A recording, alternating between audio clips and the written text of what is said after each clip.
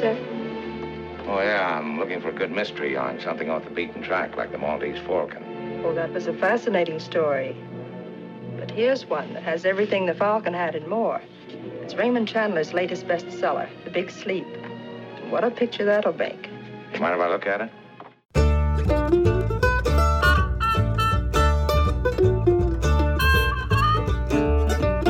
Hello, and welcome to this final episode of Ear Read This Series 2. Looking back, it's been an eclectic run of books, occasionally threatening to have some kind of thematic link, but more often than not, lurching from Shakespeare to Hunter S. Thompson like a librarian in an earthquake. Now, with the dust settling, this fitful reading list will be at last rounded with a sleep. A big sleep. For patrons, this is just the beginning of our Raymond Chandler journey together. We're going to be doing a Marlowe a month, and his second adventure, Farewell My Lovely, will be on the Patreon page very shortly. As usual, today I will be joined by my co-host Adam, with whom I've been talking about Chandler for a very long time. I don't know. I think my favourite one, I mean, you asked me about Big Sleep and I'm talking about everything but my favourite one's The High Window. Okay. Where... We will do them all, so don't blow your load. I won't do them all. It's just like it starts and ends with the same imagery. Mm. And I think there's a lot of that kind of book ending in Chandler books, where how it starts is often the way it ends. That was the story you should have muted me on, because that really went nowhere.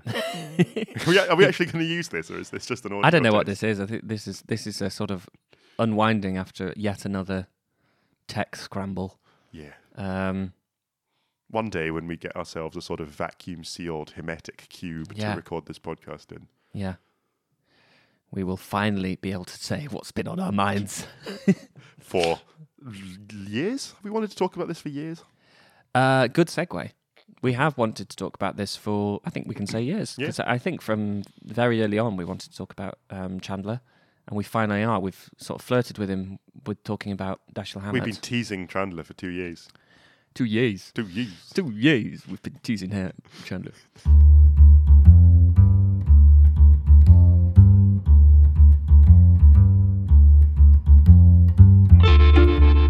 Raymond Chandler was born in 1888 in Chicago. 12 years later, his family moved to London, and Chandler was enrolled at the prestigious Dulwich College. Later, he would say, "It would seem that a classical education might be a rather poor basis for writing novels in a hard-boiled vernacular. I happen to think otherwise." After school, Chandler wrote romantic poetry, returned to the States and took a diverse range of jobs, such as bookkeeping, fruit picking, and tennis racket stringing. He served in the trenches of France with the Canadian Expeditionary Force and was twice hospitalised with Spanish flu during the last century's big pandemic. After being fired from his job as an oil executive, Chandler was in his mid-40s, midway into the Great Depression, and without work. Despite the bleakness of the situation, he decided to do what I had always wanted to do: write. But this time, instead of romantic poetry, he needed to find something that would pay the bills. It was after picking up a pulp magazine that Chandler said, "It suddenly struck me that I might be able to write this stuff and get paid while I was learning." Pulp magazines, so called for the cheap wood pulp they were printed on, were then entering the peak of their popularity, sometimes selling up to 1 million copies per issue. By way of contrast, in 1930 there were less than 500 bookstores in America, selling largely to a wealthy and sophisticated elite. For a book to become a bestseller, an author would have to hope for support from taste informants like the Book of the Month Club, again aimed at a small number of well-off readers who could afford the subscription. But it wasn't the case that no one else was reading or that they couldn't read. UNESCO estimated in 1940 that 95% of Americans were literate. It's just that the book publishers were targeting only a wealthy fraction of them. Cheap paperbacks were only just entering circulation, and hardbacks cost more than $30 in today's money. So in 1930, if you weren't well off and wanted something to read, you reached for the pulps. Of these, according to the annotated Big Sleep, Black Mask was widely regarded as the best of the bunch. It was founded in 1920 by drama critic and editor George Nathan and journalist, culture maven and scholar H.L. Mencken as a way to fund their tonier magazine, The Smart Set. Its early subtitle announced Western, detective and adventure stories, but due to popular demand, the crime stories and specifically the newly invented hard-boiled detective fiction took over. Despite his lifelong desire to write, Chandler felt he had to learn how to do it all over again to get published in the pulps. He studied the work of Dashiell Hammett and Earl Stanley Gardner, writing to the latter, I learned to write a novelette on one of yours about a man named Rex Kane. I simply made an extremely detailed synopsis of your story, and from that rewrote it and compared what I had with yours, and then went back and rewrote it some more, and so on. It looked pretty good.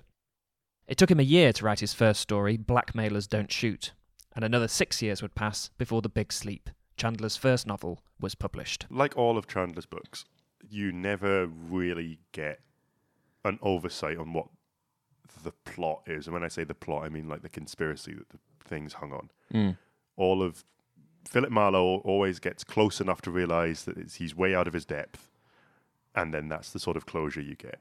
Sometimes he maybe saves one person, and that's good enough. One of the reasons for Chandler's apparent loose grip on plot was that he tended to cobble together his novels from previous stories, and would call these cannibalizations. Pulp paper never dreamed of posterity, Chandler once said. The stories published in magazines had short lifespans. Once you read your monthly pulp, you put it aside and forgot about it. Chandler never betted on anyone going back to preserve his old stories and cross-reference them with his novels. The cannibalized stories in the case of The Big Sleep were The Killer in the Rain from 1935 and The Curtain from 1936, as well as a few scenes from an earlier third story, The Finger Man. Combining pre-existing storylines is usually what gets blamed for the plot inconsistencies in Chandler. Famously in The Big Sleep, the chauffeur Owen Taylor is found bludgeoned and driven off a cliff, but it's never quite clear who killed him, or if it was a post-bludgeoning suicide dive.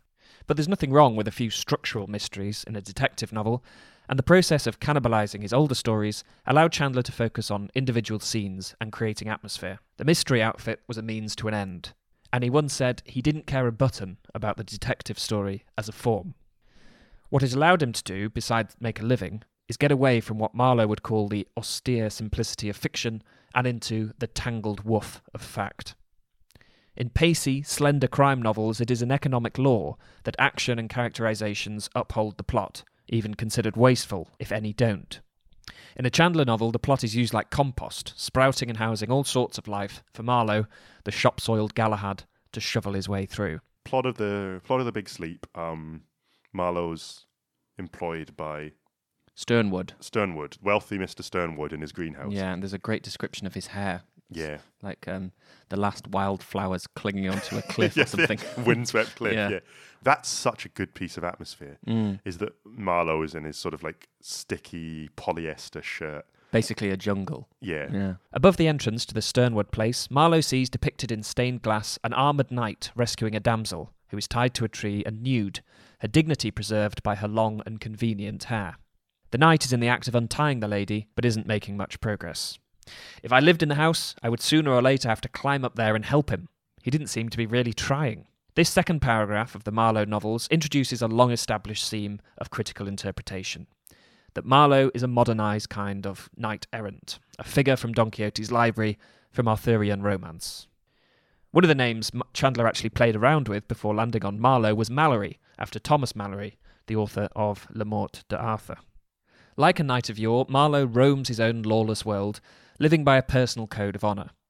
Instead of the ancient country and castles of England and France, this knight trots through Los Angeles, a city so lavishly corrupt and crime-ridden that it prompted journalist George Creel to comment, "This isn't a city, this is a conspiracy." As implied by his wanting to help the stained glass maiden, Marlowe's honourable efforts are often futile. He acknowledges this quite frankly at one moment in the book. "I looked down at the chessboard. The move with the knight was wrong. I put it back where I had moved it from. Knights had no meaning in this game. It wasn't a game for knights."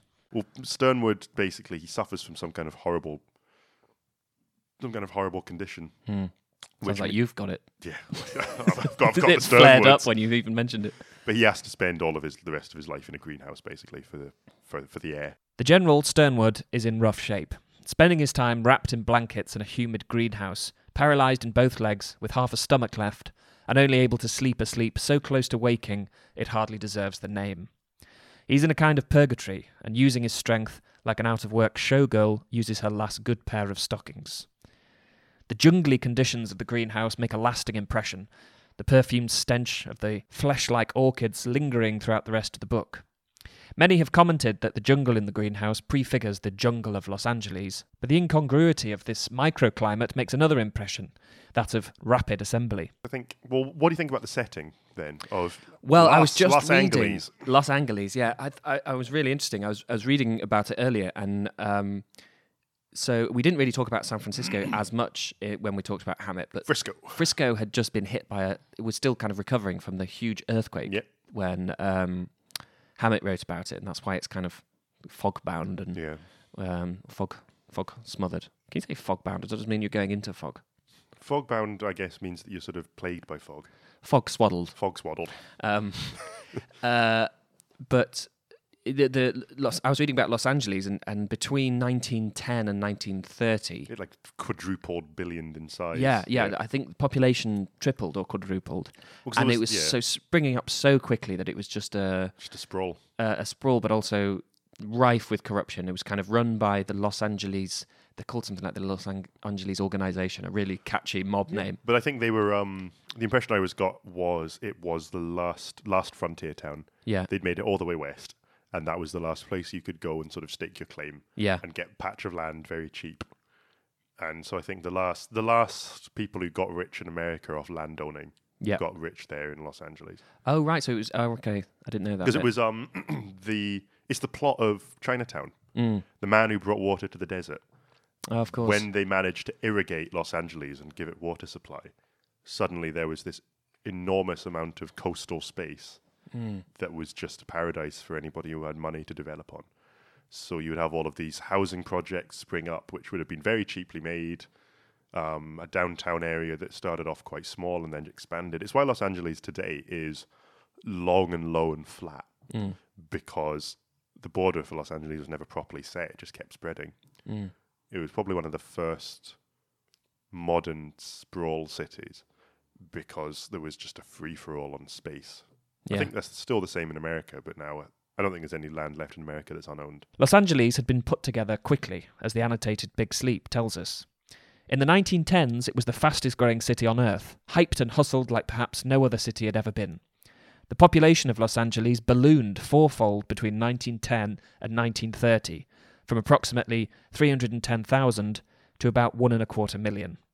California had only been conquered less than a century before Chandler wrote The Big Sleep, and its existence as a former violent frontier town following the Mexican War would still be in living memory. Chandler seems to acknowledge the anxiety that comes with the rapid changes to the landscape, and makes Sternwood epitomise the cost.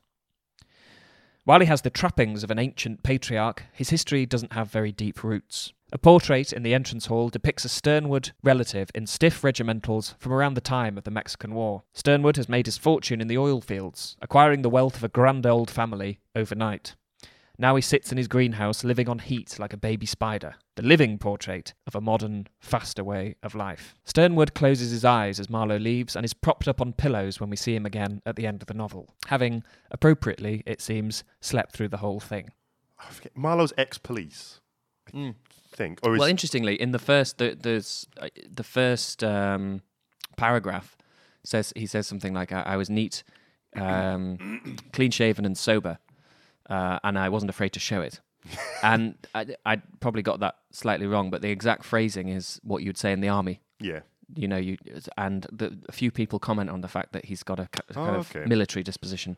So there's a strong sense that he's ex-military. Because I think there's the two tropes in sort of Golden Age noir is that if it's set in the 50s or the late 40s, private eyes were mostly war vets who couldn't get work. So they either went into the police or they set themselves up as private eyes and were just heavies. Yeah. Or you were washed up ex-cop, or you were a retired cop who's trying to make some money in an honest way. Or you were never good enough for the police in the first place. And you're just, too much of a loose cannon. Too much of a loose cannon. What we know about Marlowe's background is that he worked as an investigator for a district attorney's office, but was sacked for insubordination. It's Marlowe's taunting backchat, as opposed to his detective work, that tends to confound his enemies. While drawling one-liners has become a staple of the detective genre, in Chandler's novels they aren't just imported cool. Marlowe's similes and jibes amount to a running critique on the state of his world. It's another thing that comes from being the lead character in a cobbled-together plot. Marlowe is more than usually alive to the artificiality of the characters around him. Not too surprising, he is, after all, in Hollywood. But he has a special gift for noticing and calling out the affectations of others. In the next novel, he admires a character's cool, half-cynical way of talking, not yet hard-boiled.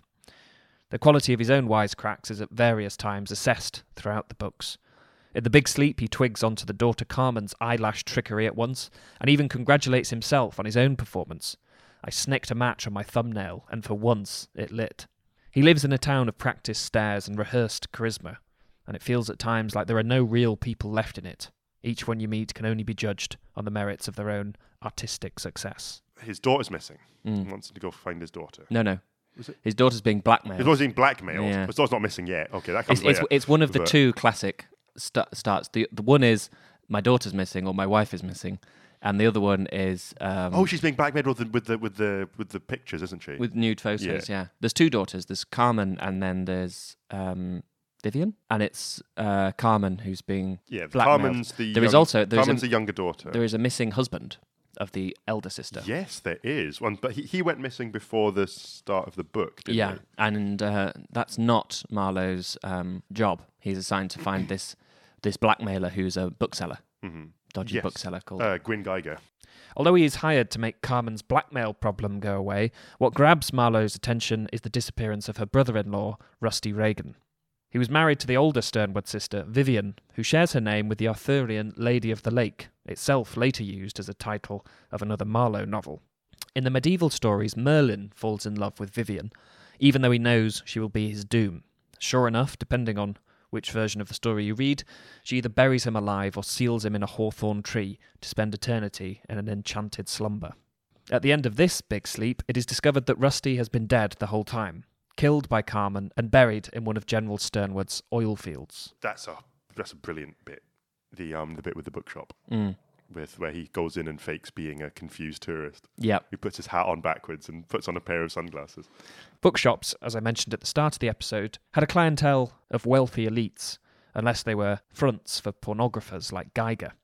When Marlowe is impersonating a foppish book collector, putting my voice high and letting a bird twitter in it, he deprecates the books on view by saying they are probably stuff tuppence coloured and a penny plain. According to the annotated Big Sleep, this is a phrase of none other than Robert Louis Stevenson's, referring to cheap playbooks, which cost 2 pennies coloured or 1 penny for the poor to colour in themselves. It was the equivalent of the penny plain market that would be instrumental to changing Chandler's fortunes.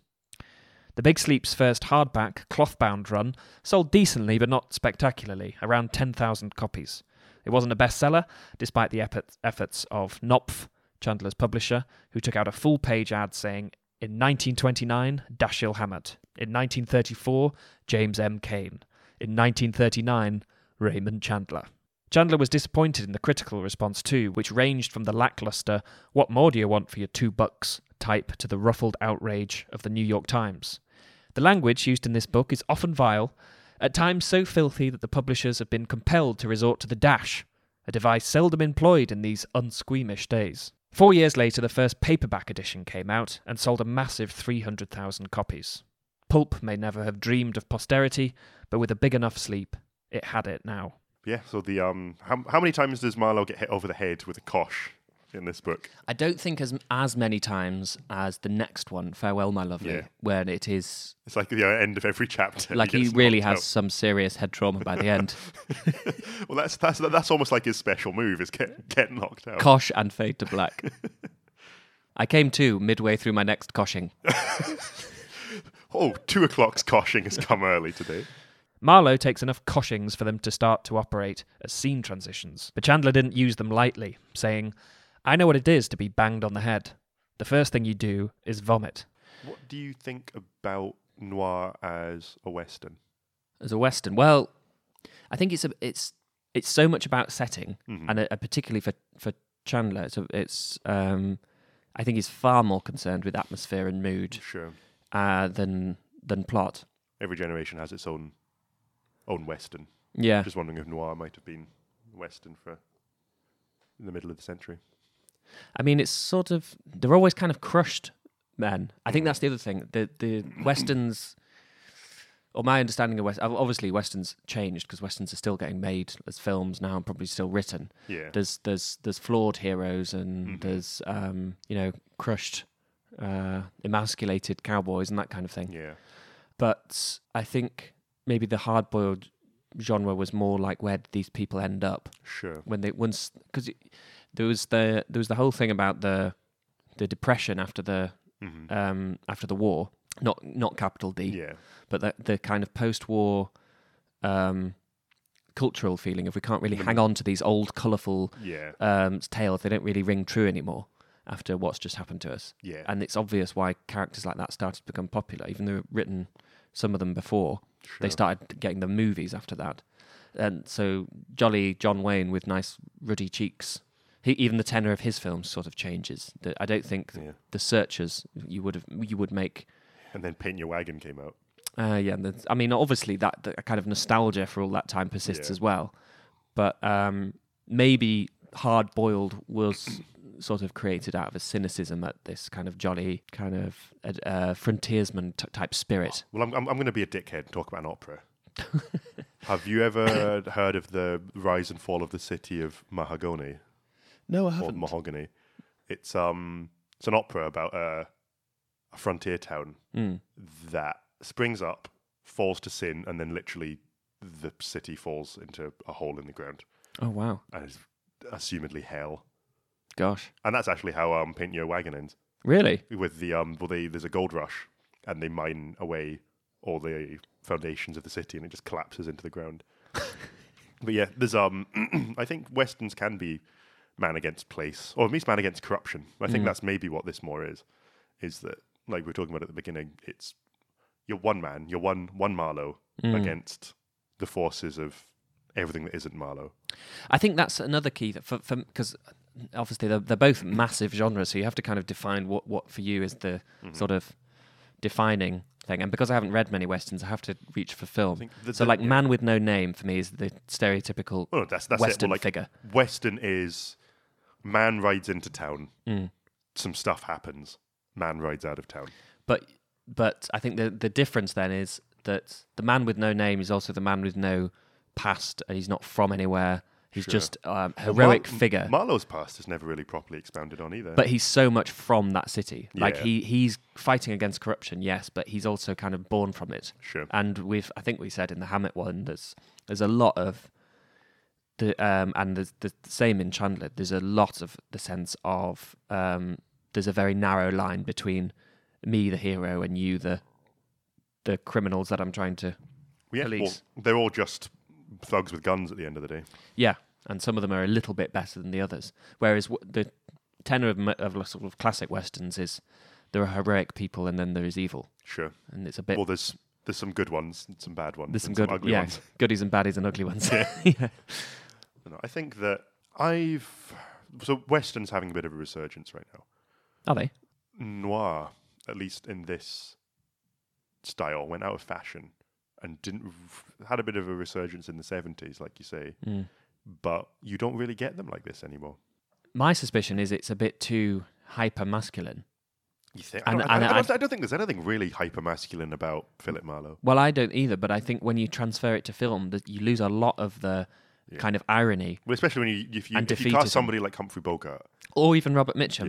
Yeah. You can tell from the trailer. In fact, the one thing I could tell from the trailer immediately is that very first line. I was clean. You know, it's a silly hypermasculine line. If it ends here, I was like clean shaven, neat and sober. Full stop. Yeah. Full stop. That's a silly line. Yeah. Whereas if it's I was clean shaven, neat and sober, and I wasn't afraid to show it. That immediately has got. It's funny. Yeah. It's funny, and it's kind of poking fun at itself. I noticed in the trailer, Robert Mitchum says it and drops the second part. Yeah. So immediately you can just tell that They've gone for a different tone, and not. And then you do end up with basically a Western hero in a more modern setting. A lot has been written about the hard-boiled detectives being the sons and grandsons of the frontier gunslingers. The missing link is sometimes said to be Deadwood Dick, a pulp outlaw turned detective. The similarity lies chiefly in their individualism. Like the frontiersmen of the Old West, the gumshoes and private eyes operate according to their own private laws. as John Paul Athanasourelis says, "As the homophone Private Eye suggests, the figure of the hard-boiled detective is grounded firmly in the individualist ethos of the United States." But the gunslingers were even more of a law unto themselves. Their stories much more bloodthirsty, partly because their enemies, whether Native American or Mexican, were often depicted as evil aliens. Hard-boiled private eyes don't tend to be all that socially progressive either, prone to racism and particularly to homophobia and misogyny.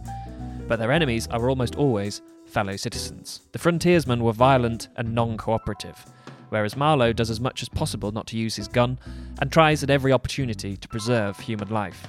That's not to say that he's sentimental about the dirt he mingles with. Did you know that worms are of both sexes, and that any worm can love any other worm? This line, which kind of comes out of nowhere, sounds to me like it comes from someone who is destabilised by the sudden boom of diversity around him. Marlowe might not like or understand a lot of his fellow citizens, but he recognises their rights and most importantly sees himself as only another figure in their world. This is what makes him very different from the gunslingers of the old westerns. They had you think they invented the landscape as they discovered it. But by Marlowe's time, America has long been shared out. Marlowe seems to intuit throughout the novel that he is not its main character. The rain still pounded, with a remote sound, as if it was somebody else's rain. And Chandler himself said, Marlowe is outside the story and above it. I always just end up talking about Chinatown. But in Chinatown, he realizes that, oh God, this goes all the way to the top.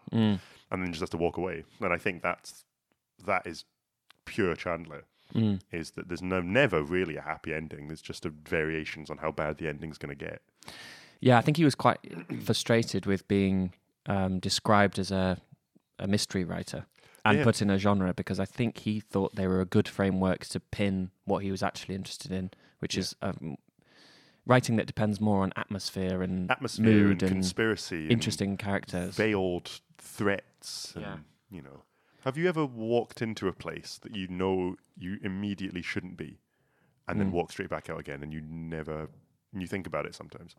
Like there's a couple of times when I've been looking for the toilet in the back of a pub in another country, and I open the door and there's just a whole load of illegal gambling. Have you? Then people turn How many around. times has this happened? Twice.